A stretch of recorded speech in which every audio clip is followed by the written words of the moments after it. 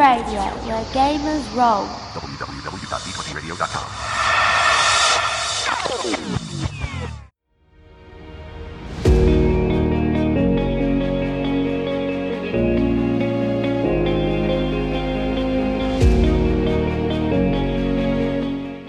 You're listening to Prime by Cortex, a podcast where we examine Cortex mechanics, builds, and occasionally sit down with Cortex creators and GMs.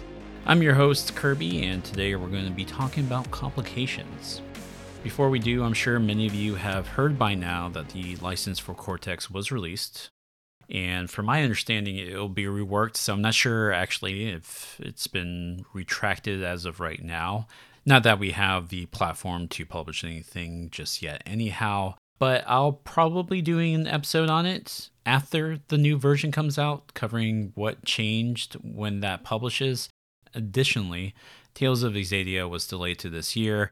Some of this is old news. I think most of these announcements came out late November, December, but we weren't recording then.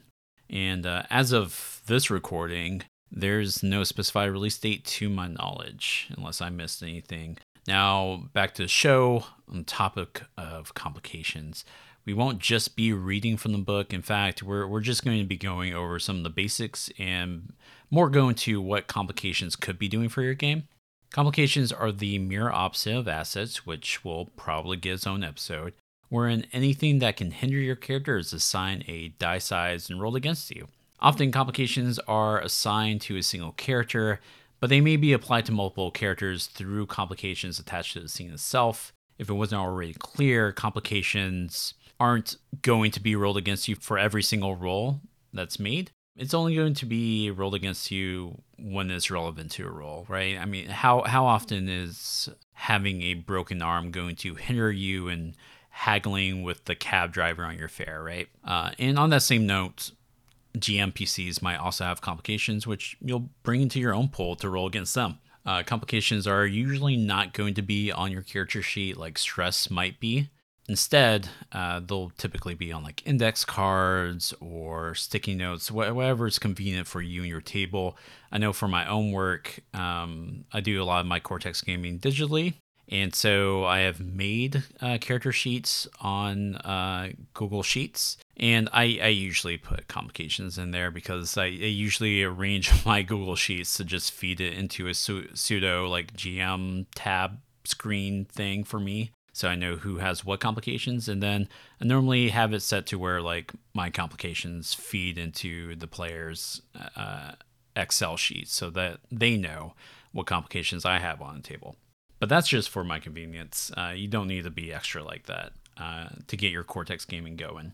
In either case, complications are things that can be tangible, like having a broken leg or slippery rocks or a disgruntled customer yelling at you while you're trying to make amends with your husband at the grocery store. They can be intangible, like when another PC has inflicted guilt as a complication after you role play out a contest. It can also be very situational, like being flanked or cornered. That is actually a kind of a recommendation I like to give to, say, D&D players, mostly when they're struggling with naming complications. That's one of the things that can be difficult about Cortex or games that have similar mechanics, where you're naming a thing, you're naming a tag, whatever that game calls it, right? Is just sitting there and thinking, well, I don't just have HP to fall back on. I need to actually call this something, right? And so I'd like to offer new game masters who are coming in from more traditional games like Dungeons and Dragons, like those same instances where you're getting advantages or disadvantages or bonus or penalties to your roll in D&D, Pathfinder, etc. Those could be intangible assets or complications like what I'm talking about here, where you're in the middle of a duel on a ship that's rocking back and forth. Pirates have boarded and you're currently flanked by two pirates, and they are basically stuck on you like glue until the situation changes, right? Now, usually these complications are everything that's not already covered by stress. If that's a mod you're using at all, for your Cortex game. In the case of Tales of Vesalia, you wouldn't actually be using complications at all. Last I checked, that game just uses stress. Still, if you have an injury stress, you're probably not going to name a complication that has to do with specific injuries. You just increase the size to the injury stress tracker. Now, complications are recovered when either it makes sense that it's not relevant anymore, the high alert D10 complication for when you were robbing the bank, 3 towns back can probably just go away unless you're intent on pulling that plot thread in the form of, say, investigators following in the player's wake. The broken leg you had last year, probably not going to give you any trouble anymore. Could be renamed, perhaps, though. It could be renamed to a bad limp that you have, and you're still kind of learning how to live with that limp until you actually get into some more actionable moments where you get rid of that complication. That's an interesting approach to take with it. Another way you can get rid of complications is if they're reduced to a D4 in size.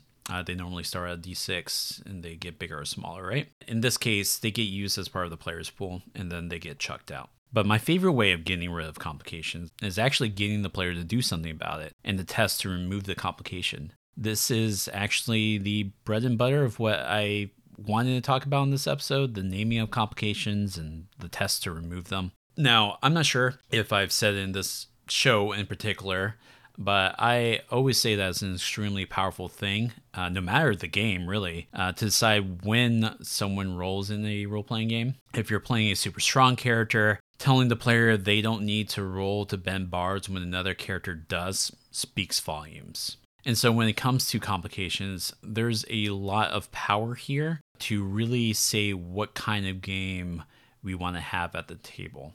Is it good enough that my character, Jen Eric Pearson, uses a makeshift splint to heal her leg? Maybe it is. Maybe her leg wasn't broken like we thought it was in the last scene. Where things get juicy is using the complications to drive the story.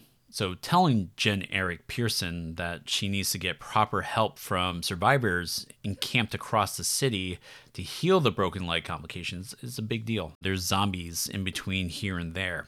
It's already stated in the book that this is at the GM's discretion. Recovery roles might need special location, people, or things to allow for the recovery. So what I'm saying here isn't anything new. It's just something I really want to highlight when discussing complications. And so naming a complication then becomes a really good way to drive a session.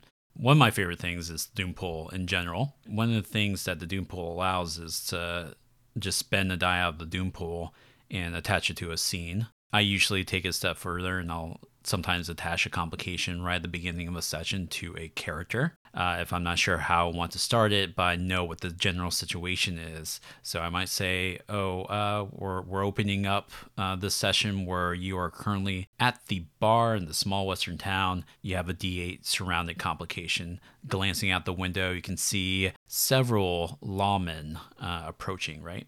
Now suddenly the complication drives the scenario. And that's not to say that like naming complications needs to be like this master class in writing or story design. And, having played a lot of games like this where you're coming up with a yes and or a yes but or a no and etc. and having to take an extra bit of brain power to name these things, it can get a little exhausting. And especially if you're new and already struggling, I wouldn't want you to have one more thing to worry about when GMing the system. And so to talk about this a little bit more, one of my favorite sessions in Cortex was this 2-shot Halloween special. It was a Weird West setting. One of the PCs earned a guilt complication early on in the session after getting into an argument with another player character, which resulted in a contest. They couldn't agree on what to do as monsters were taking over their small middle of nowhere town. Do they go to the church? Do they go and flee the town?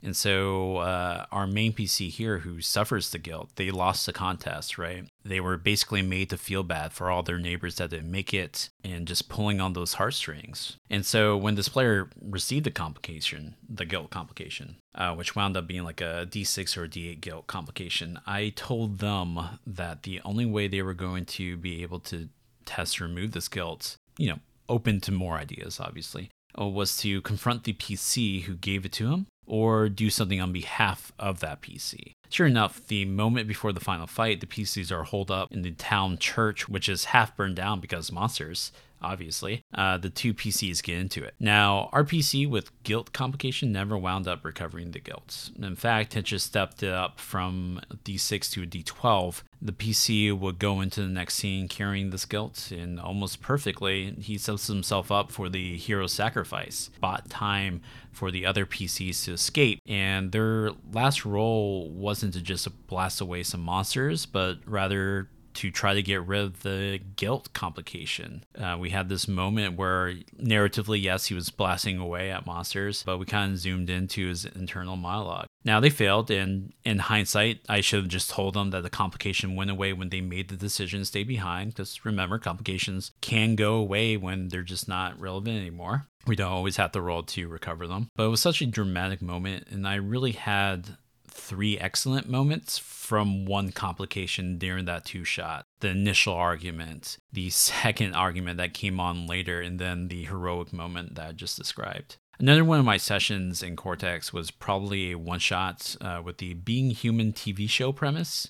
A werewolf, ghost, and vampire are roommates, though it's somewhat more of a World of Darkness setting. I gave the vampire PC a hunger complication after some roll he made where some hitches popped up while exercising one of their powers. I think they were trying to use obfuscate to sneak around or something like that. And this hunger mucked with them while they were interrogating mortals about our inciting event of the one-shot, which basically our one-shot opened up with our 3 roommates dealing with all their stuff just getting tossed about as if by ghosts, but our ghost roommate swore she didn't have anything to do with it. And sure enough, nearby there was some sort of anomaly going on, and that's the context there, right? But yeah, when the questioning was done, our PC had the feed. Success, great, complication removed. But because they had that feed on those mortals, well, they didn't have to, but time was kind of pressing. The werewolf PC wound up having a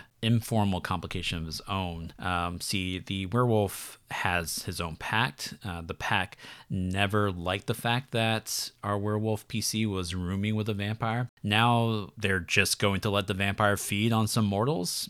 Well, in the argument, it just came up. New complication, enraged packmates. The opposition dice pool for the scuffle was only the normal dice pool for recovering a complication. This was for pacing reasons. We were coming very close to the end of our 4-hour block for this one shot, and so we wanted to make sure that we got to the big finale. And so I didn't want to have this long drawn out fight that was just between one player and his packmates. Even though like the dice pool for recovering that complication was just a normal dice pool, it wound up being a big moment in the game. If I recall correctly, it impacted how much help they would get later on in the session and what kind of help. And I always kept it in my back pocket. It's like, oh, well, if hitches come up again, I could just have a moment where the enraged packmate who was momentarily subdued decides that, yeah, in the middle of everything that's going on, maybe now's the time to try to challenge the pack leader again. That's complications in a nutshell. I'd love to hear about your favorite complications that you've given in your games. Like, literally, just ping me in the Cortex Discord. I'm still Lazy Flux in there. Or actually, I think my nickname is just Kirby with an E. And, this wound up being more of a kind of sort of mini GM Diary episode at the end of all of it, I guess. But that brings me to one last thing I want to talk about: GM Diaries and other types of interviews.